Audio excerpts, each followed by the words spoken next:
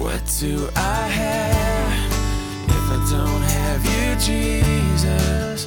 What in this life could mean anymore? You are my rock, you are my glory, you are the lifter of my head. Hi, and welcome to the Rocks Podcast. The Gospel according to Matthew was written by a former tax collector who was transformed by the power of Christ. Instead of keeping records for Rome, now he would keep records for God, carefully recording all that Jesus said and did. Matthew references more than 60 Old Testament prophecies, proving Jesus is indeed the promised Messiah. Jesus really is who he claimed to be, our Savior and soon returning King. Now let's join Pastor Ross with our verse-by-verse study through the Gospel of Matthew. We are ready to rock. Let's ask the Lord for his blessing. Now, Father God, we don't have the capacity to take these words and understand them and apply them without the Spirit, which gave them in the first place, the Holy Spirit. We're so thankful, God, that this isn't some idea from man, but breath of God that can get down into our souls. The one who created the human heart can speak to it, and we yield our will to know what you want of us in this hour, in these days when it depends on us to shine brightly the light and not to shrink back, but to have boldness and confidence, holding out the word of life and shining like the stars of the universe, as Philippians 2 says. May this time increase our devotion and our steadfast love for you in the name of Jesus. Amen. Amen. So we're having a little bit of a heat wave, aren't we? Which I love here, starting with summertime now. And it got me thinking about growing up in New England, where summers are a little different. They're warm and wet. Really humid, not like here, so dry and pleasant. And so I was remembering back in those days, we had a barometer on the back porch. And, the lower the needle plunged, the nastier the weather. And I'd always like to go check it out because I didn't want any rain to ruin the summer fun as a kid. Right, and so, yes, the gauge goes down and the foul weather approaches. Well, if you had a spiritual barometer and you are turning to Matthew 12, the needle would be dropping precipitously because there's some foul weather ahead. The Pharisees, the religious rulers of the day, are conspiring to commit murder of the Son of God. They're taking aim now. The exchanges are heating up, and perhaps the most serious and sobering exchange of all is in our morning text. They are slandering, they are evil, they are hateful, and they're making up some ludicrous lies. It gets ugly. You won't believe your ears when you hear what they accuse him of today. And so our Jesus, he's up to it, isn't he? He is, after all, the Son of God, and it is precisely the reason he came. He knew what he was getting into when he decided to, quote, come down from heaven to give his life as a ransom to those who didn't want him. And the pompous priests and the Pharisees are going to launch their attack this morning, as I've been saying, and Jesus is going to respond calm, cool, and collected, but with some of the most staggering and stunning words in all the Bible. So are you ready? Let's jump in here and read our passage, starting at verse 22. Then the crowds brought Jesus, a demon-possessed man who was blind and mute. He couldn't speak, and Jesus healed him so that he could both talk and see. All the people were astonished. coming to the conclusion, could this be the son of David?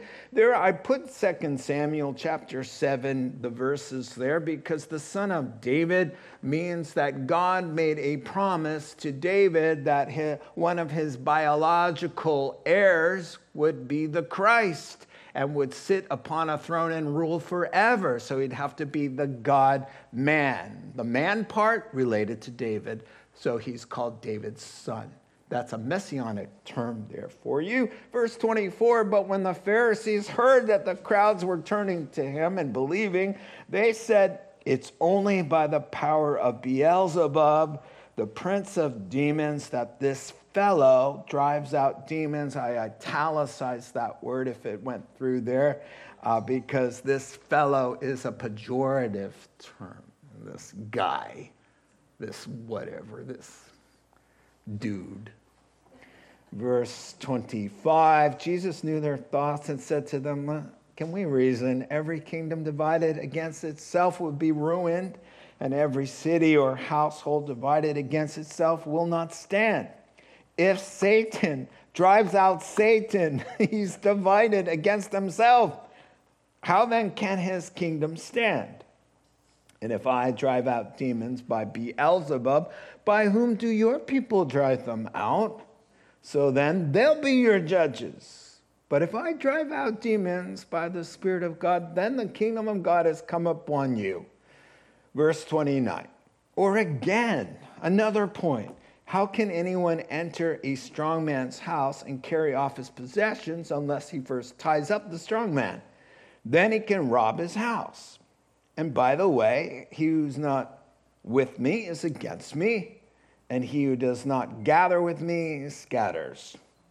So, moral of the story, I tell you, every sin and blasphemy will be forgiven men, but the blasphemy against the Spirit will not be forgiven. Anyone who speaks a word against the Messiah will be forgiven. The Christ, Jesus, me. But anyone who speaks against the Holy Spirit will not be forgiven, either in this age or in the age to come. So he closes on a very hopeful note, I think, there, verse 33. So make the tree good, and its fruit will be good, or make it bad, and its fruit will be bad, i.e. you guys. For a tree is recognized by its fruit. So we are going to have our plate full this morning of interesting, intriguing insights. Indeed, as always, we'll break it down to bite-sized, more digestible pieces for you. It divides quite nicely, doesn't it? A very nasty allegation, the first couple verses, followed by a very thorough answer. Note takers, there you go. It's that easy. And in his answer, he does three things. He reasons with them, he warns them, and then he exhorts them. So we dive in and we check out the incident now that is really leading up to this infamous exchange. Here, they're disgraceful allegations of the Holy One of God. And there's always something with these guys. Here we go. Get those verses up there with the allegation. There, the first paragraph. Here it comes. There it is. I'll paraphrase just to get it down deep. They bring the demoniac who can't see or speak, and Jesus heals him so that he's talking up a storm and counting the fingers everyone's holding up, right? Verse 23, everyone's stunned, and they're saying, is this the Messiah? Verse 24, but when the Pharisees heard that,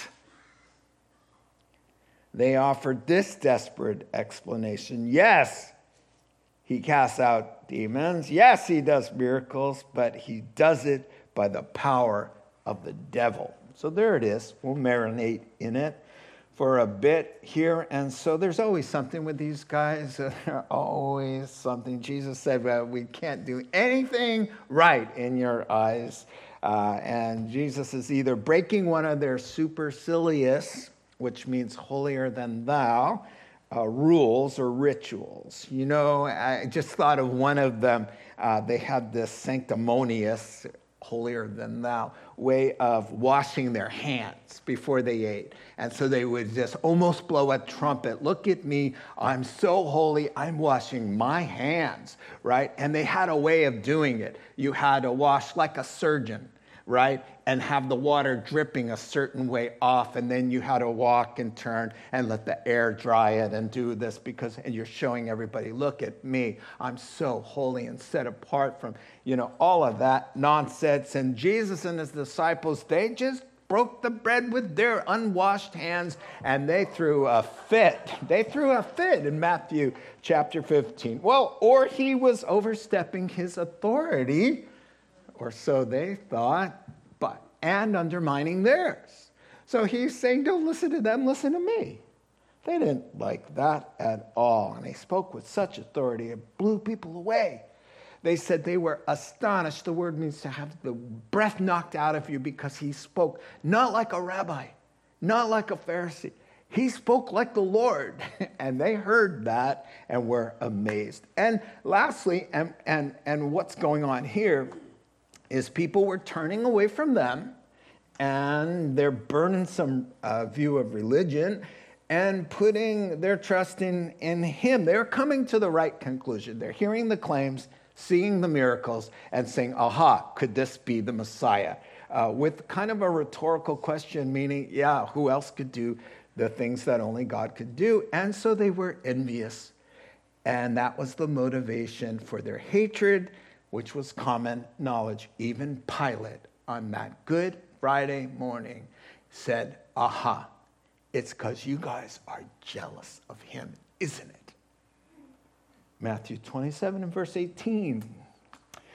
So the pathetic Pharisees, what do you do when your opponent has the power of God at his disposal? You are outgunned, are you not? And so you know what you do? You lie like a rug. And so they were doing that, and it was Mark Twain or Charles Spurgeon or one of those guys, nobody knows who said, a lie can make it around the world and back before the truth puts on its sneakers in the morning. And why is that? Because we're a bunch of liars, and we like to lie. We do it quite naturally. Even those who have the Holy Spirit are still prone to lying. And that's why lies are often well received. So they are going to deny, they can't deny that he cast out a demon, but they're going to just lie and say, he has the power of the devil, right?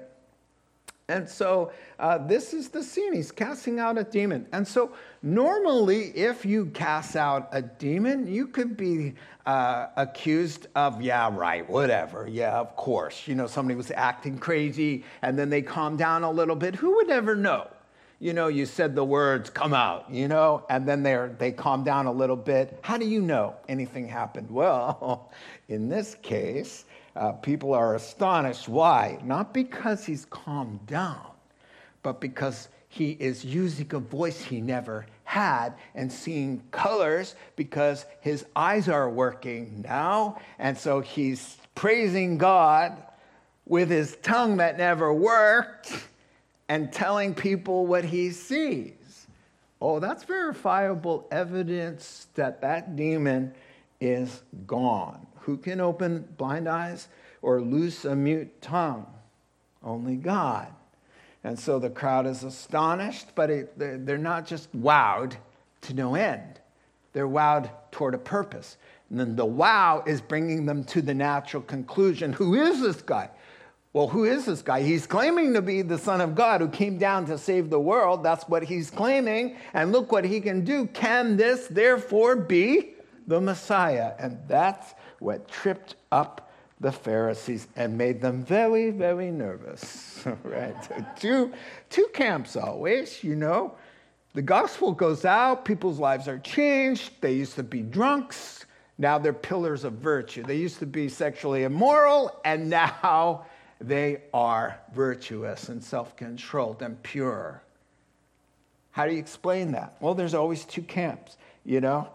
One camp is coming to the natural conclusion. Yeah, he's a good man. He's speaking with authority, and he's doing what only God can do. Therefore, he must be, yeah, right. And then there's the worldly, religious, affluent leaders who harden their hearts, and they're coming to a polar opposite conclusion. And let me warn you, dear friends, when your heart is hard and you become cynical and you embrace your sin, you will never be able to tell which way is up or down. Because if you don't have the right bearings of truth of the universe which God brought us, if that's askewed, then everything else is like looking at a funhouse mirror. Nothing will make sense. And so, to their wickedmost allegation that's ever been uttered, and those who uttered it, had they not repented before the last heartbeat, they've been paying for that allegation for 1,988 years in a place labeled torment. And they have a few more years to go.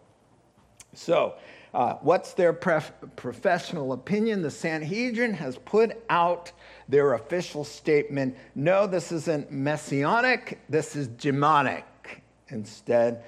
And they've been doing this since chapter 9, telling the crowds he's a sorcerer. Oh, yeah. They can't deny the power. They can't deny the guys jumping up and down who had no use of his feet or legs. They can't deny that. They're backed into a corner. Oh, what are we going to say?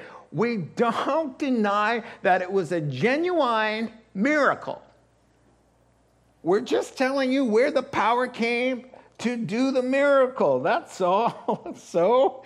And he's a sorcerer. He has dark powers. He's working by the power of the devil. Well, to be a sorcerer and to do that kind of black magic is the death penalty. It's another way to get him killed. Exodus chapter 22, verse 18, put the sorcerer to death. And so they're running out of ammo. So one writer said, embracing sin will make you spiritually insane, where wrong becomes right and right becomes wrong. And here's what we're seeing, right? Unbelievers will say and think anything but the truth when they love their autonomy more than life itself. Autonomy, to live the way I want to live. I asked one guy, what about your sin? He goes, what sin? You call it sin, I call it human condition, And so unbelievers live to discredit Christian testimony, right? Because if they can't discredit it, well, then they're in the hot seat. And so we can't have that. How would you live with yourself thinking that you're opposing yourself to God and destined to meet him? And so they have all kinds of ways of saying it, even if you're going to call Jesus the devil himself. And so, people do that all the time today. Irrational? Come on. Nothing plus nobody equals everything and everybody. That's how much they want to do their own thing and live in their sin. That they can say, look at everything, it just came. There was a big explosion and boom, here we are. That's as crazy as saying, Jesus is doing his miracles by the power of the evil one, grasping for straws indeed. One guy told me, I'm like, explain me. I hated Christians. When I met a Christian on the street corners when I was 18 years old, I was out partying, and there were a bunch of them passing out Bibles. And I said, whoa, wait a second, guys, let's have some fun, to my friends. And I was the one out in front, leading the way, cutting them down, mocking them. And so I said to my friend, why would a guy like that suddenly preach the faith he once tried to destroy in others? Why is that? Well, you've been brainwashed. I said, I got to admit, I have been brainwashed. And my heart has been washed, and my soul has been washed, and my conscience is clear. because all of my sins went on the Savior who took the wrath of God in my stead. And I'm trying to help you find the same place, my friend.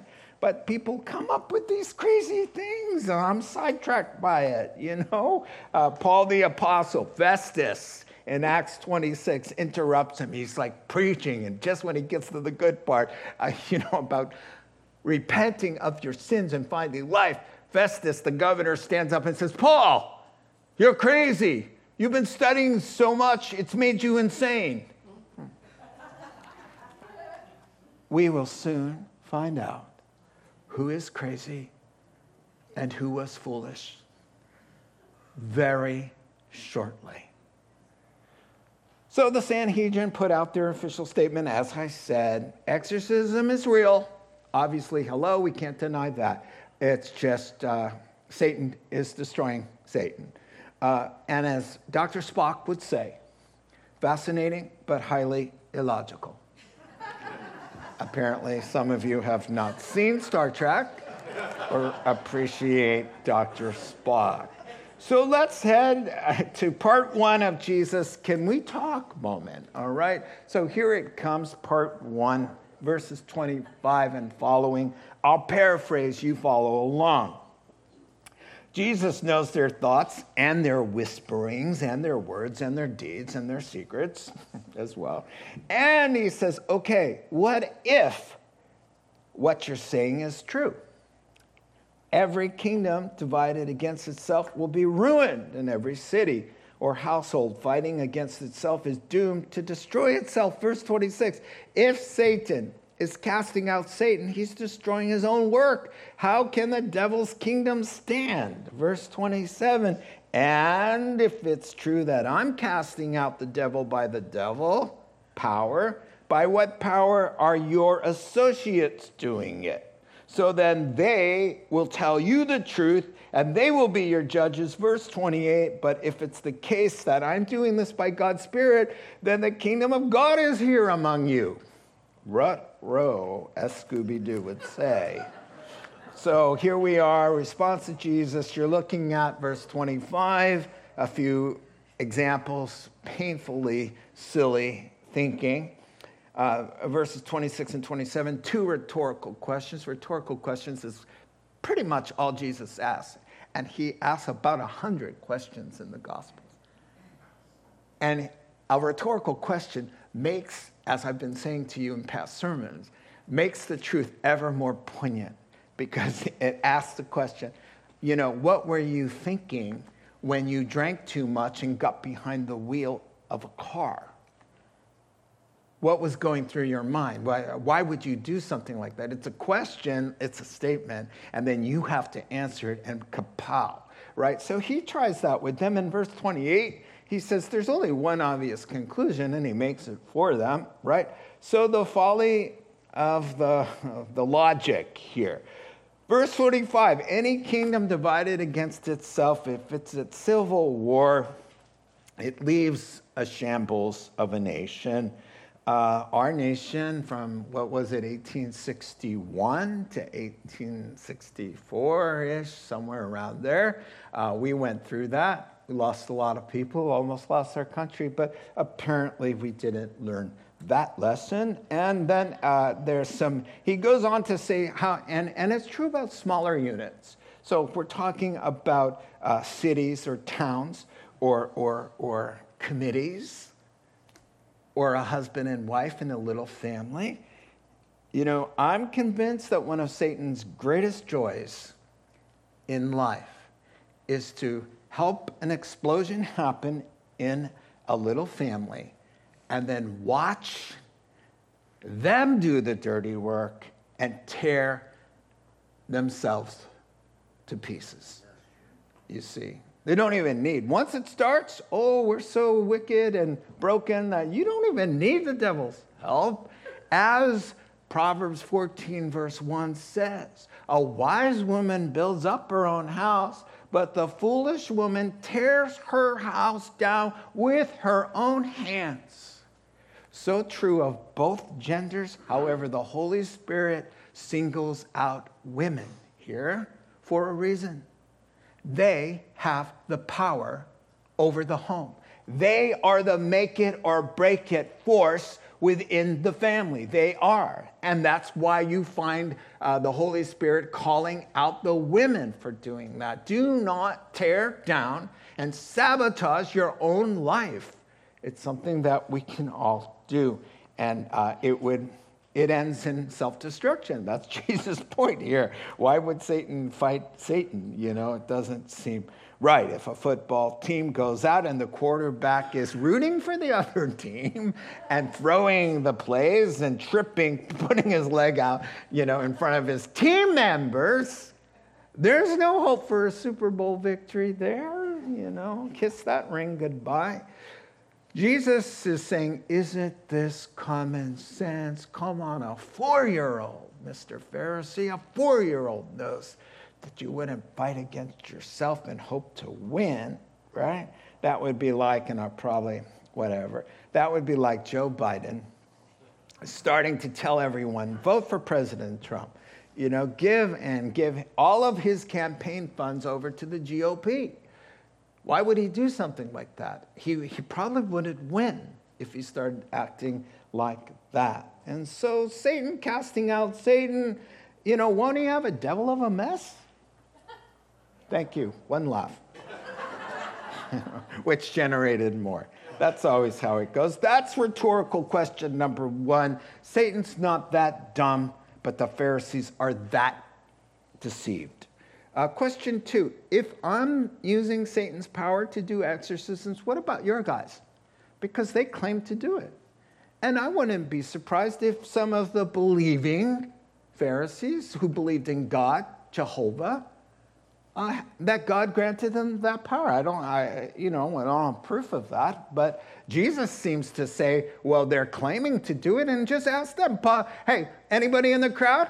Why don't you tell these guys by what power you guys do it? And so one of them would have to say, hey, no, it's not the devil's power. It's God's power, because only God could do that. And Jesus would say, thank you. From your own long-robed buddy knows the truth, therefore I'm not judging you. Your own God's judging you. Oh yeah, they know.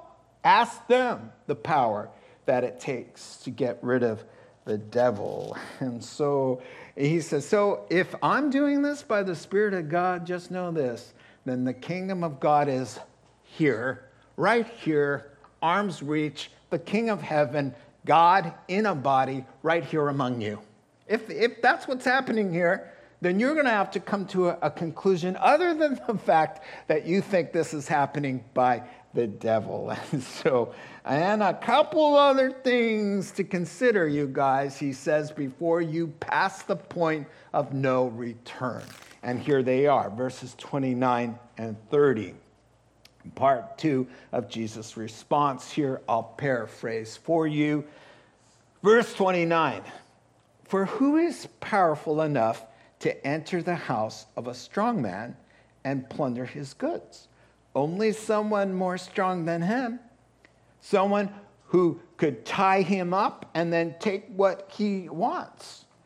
Anyone, by the way, anyone who isn't with me opposes me. And anyone who isn't working with me is actually working against me. So 2 very intriguing things here as Jesus makes his defense and tries to reason with them. Here's what he's saying. He's saying, and guys, what's all this say about who I am, what I can do, what kind of power I have? You've admitted that the demon has been disarmed and the man is free.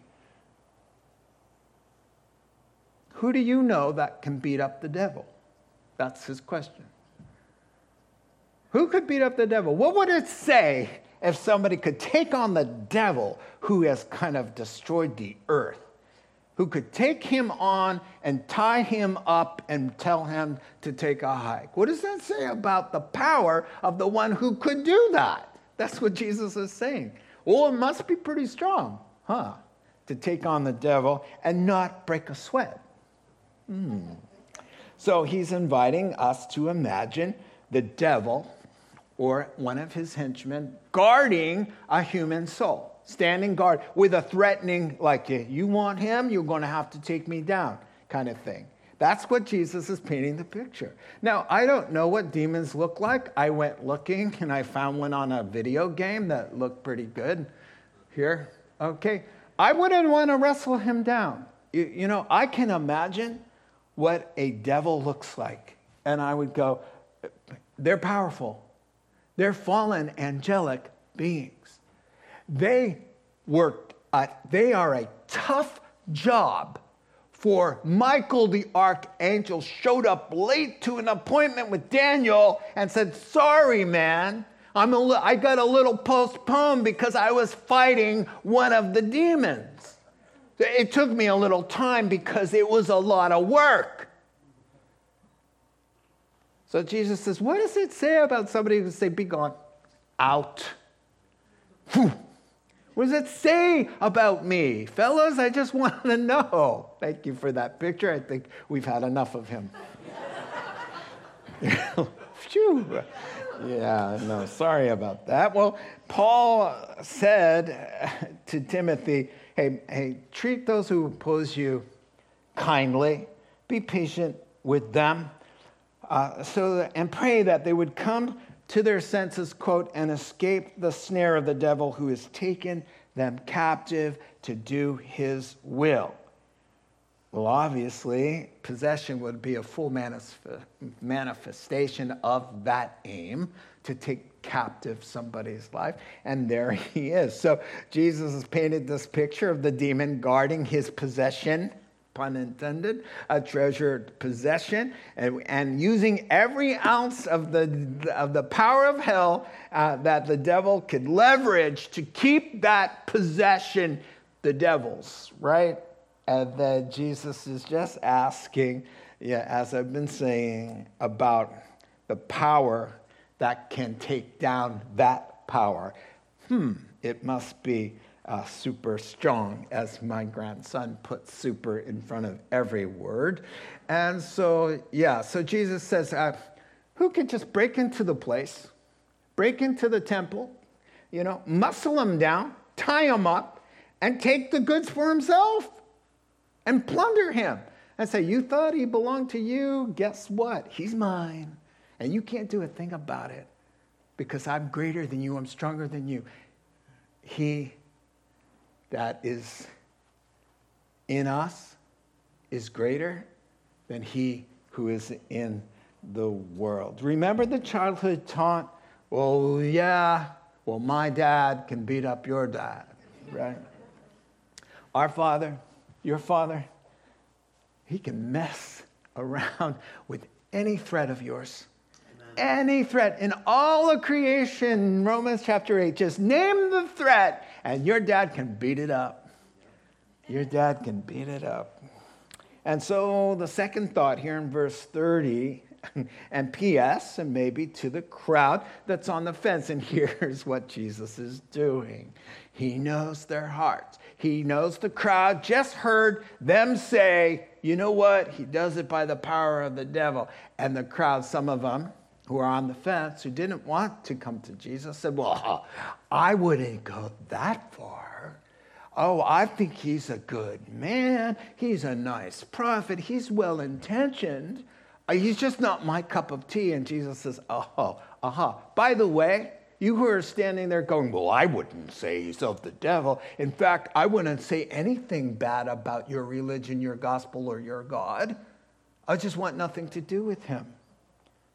Jesus says, oh, by the way, you're just as bad, just as lost, and just as damned as they are.